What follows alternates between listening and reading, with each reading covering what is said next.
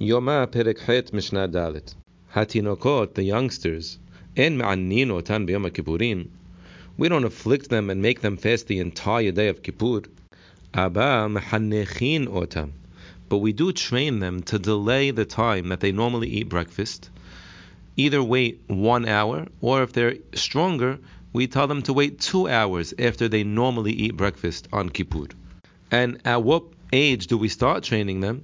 If it's a sickly or weak type of child, then we only start training him lifnei shana, a year before his bar mitzvah. But if he's a healthy child, then we start training him to delay his breakfast 2 years before his bar mitzvah. B'shpil sheyiyu rechilin b'misvot.